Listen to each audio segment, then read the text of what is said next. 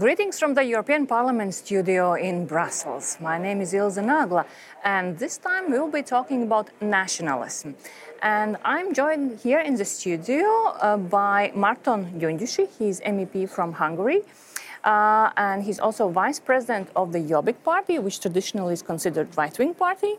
And here in the European Parliament, you are not part of any of the big political groups, correct? That's correct. I'm non-attached yet. And from Latvian, I'm joined by Nils Ušakos, MEP from Latvia. He's from the political group of Socialists and Democrats, thus on the left spectrum of the political parties, and he's also a chairman of the party council of Saskaņa. Absolutely correct. Mr. Gyöngyösi, Jobbik, your party, where you're vice president, used to be a very radical and nationalistic party, and some even back in the days called you neo-Nazis. Now it seems that you're taking it more to the mainstream. Why is that? Is belligerent nationalism out of fashion? No, I think if you look across the landscape, the political landscape of Europe, I wouldn't say it's out of fashion. It's in some countries it seems to be becoming almost mainstream, especially if I look at the populist, illiberal version of nationalism. But the change within Jobbik has come from there are basically two reasons for the drastic change within the party.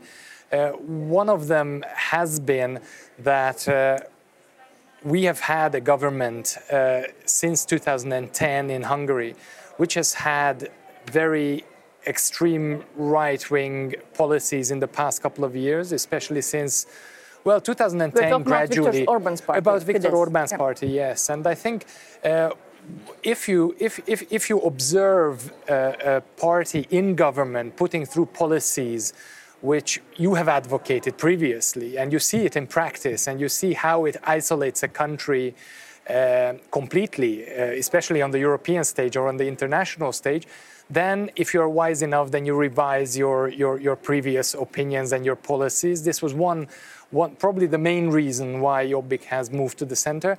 The other one is I think every organization has an organic development, and just like people or individuals who, whatever, if we think at the age of 40 the same about the world as we used to as a teenager, then I think there's a big problem. And I think this is true for organizations as well. So in a way, you just changed places with Fidesz, with Viktor Orbán's party. His party becoming more radical, you kind of became less radical. We are now center-right conservative, would be the best terminology to describe Jobbik today.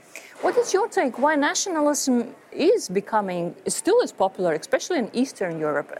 Just there's a slight change, maybe how it is perceived, but it's still one of the most popular ideologies, also in Latvia.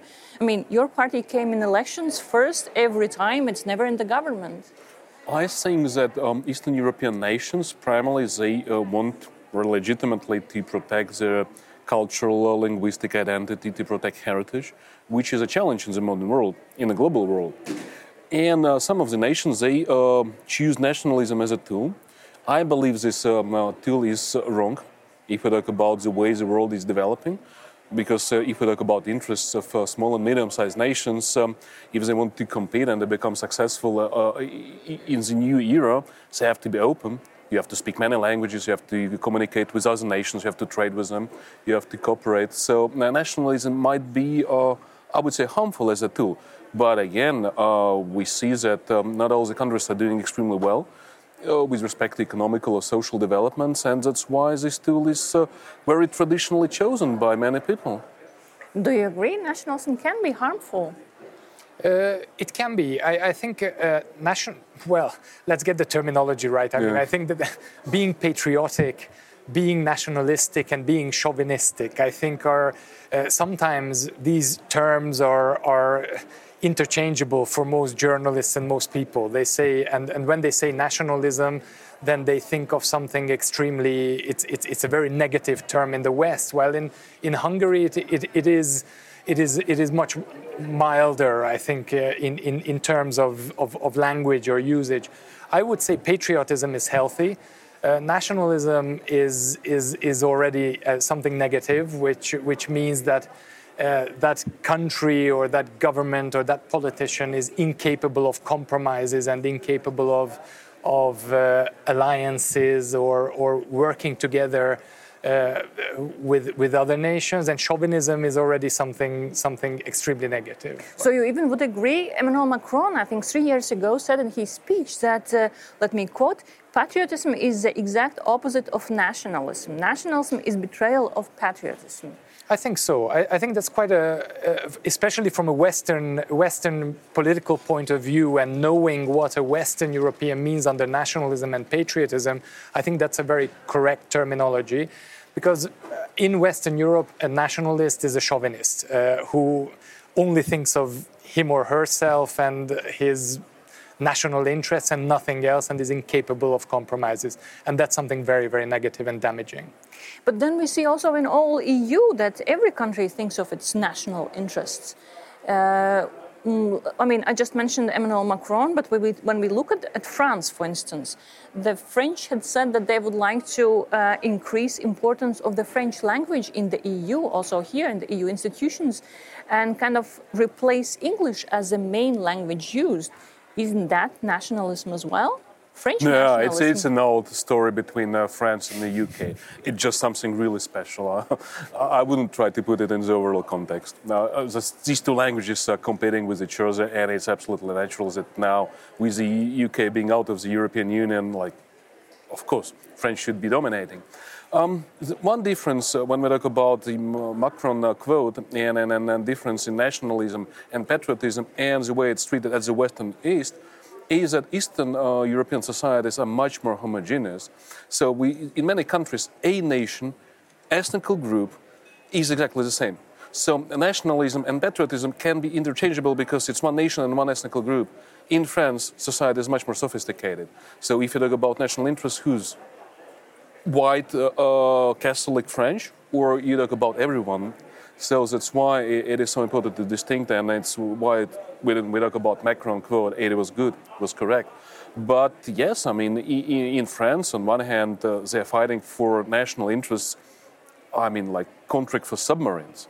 It definitely has nothing to do with nationalism, because it's not about French language or French culture or any type of heritage. It's about financial and economic interest of the whole nation. So it's patriotism, which is good.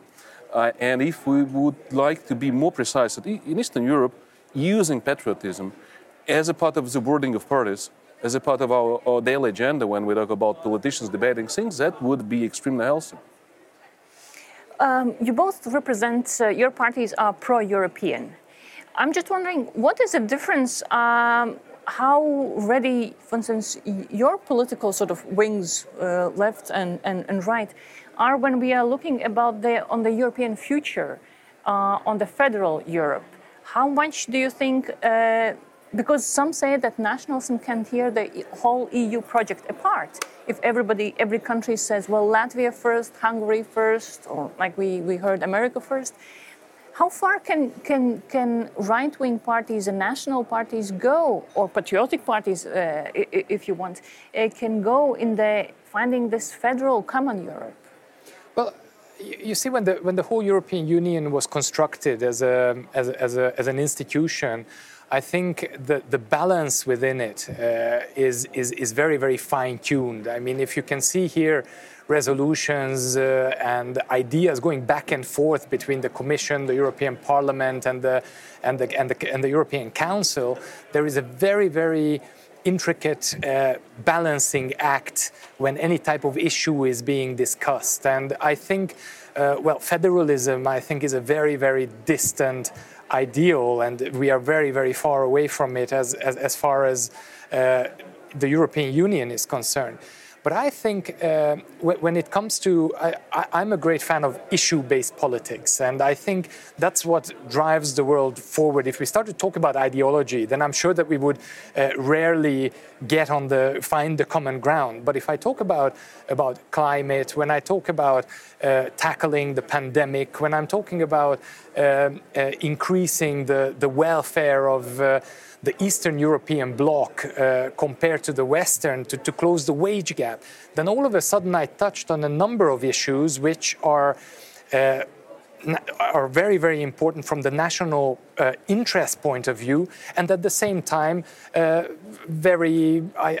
think, socially and economically sensible for anyone from the socialist group or from the green group to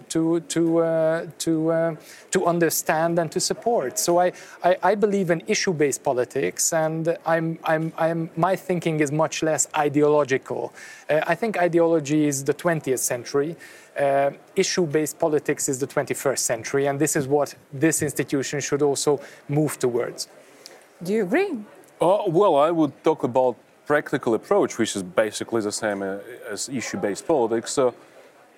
Small and medium-sized nations are extremely interested in having strong European Union, because strong European Union is the only tool, I believe, that can protect our nations in all sense of view. I mean, economically, socially, and when we talk about linguistic, cultural, and things which are important for every nation.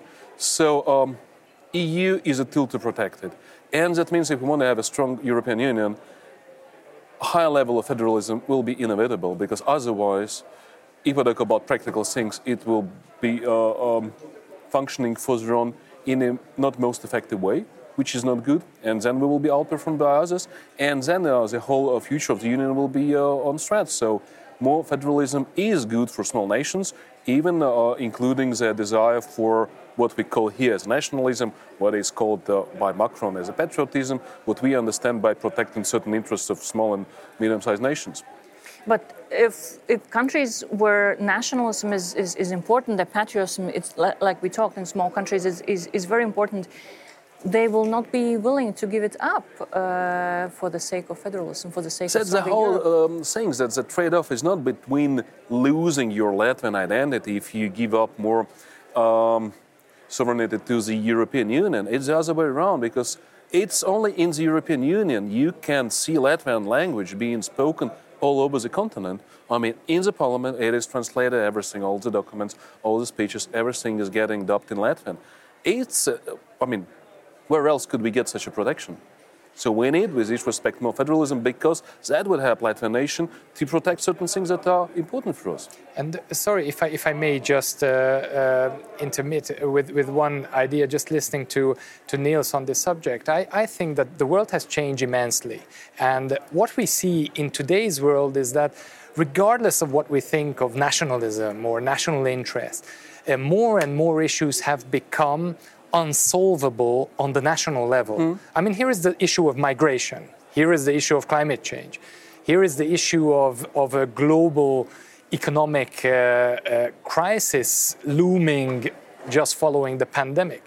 All these issues basically connect us all together. You cannot find a national strategy for any of these issues because it doesn't make sense. I mean, I as a nationalist, I can try to protect the environment in Hungary, but it makes no sense because the environment is global, and we either do something about it together or our individual strategies are doomed to fail. And that's the same for our economic problems, that's the same for health issues or like issues concerning the pandemic. So there are more and more issues coming which make us realize that there are no such thing as purely national strategy for tackling that problem. And I think this teaches us politicians, right or left, to collaborate with other countries, say at a regional level. If I'm too small, because I think both our countries are too small to make a difference in a big alliance of 27 countries, we can find issues which are regionally important and relevant and make alliances on issues and represent them together in alliance in the European Union and make it move forward. But if we want a small nation to go further on, yes, to complete program minimum to survive, let's put it this way, facing economical, geopolitical, environmental and so on challenges, and further on to protect what we understand by cultural and linguistic important things. We cannot do it alone. I mean, it's the only way to go further is to be together with other nations. So you solve together issues that are unsolvable at an individual level by member states, like environmental, for instance, and that provide you a tool to protect your national, ethnic, linguistic, etc. interests. So being nationalistic and being European, that there's no contraindication. You can do both. Okay, we use the terminology to be more precise. Being patriotic, what we understand usually in our country, in Latvia, as nationalistic, is absolutely compatible with being pro-European. Agree? Fully agreed.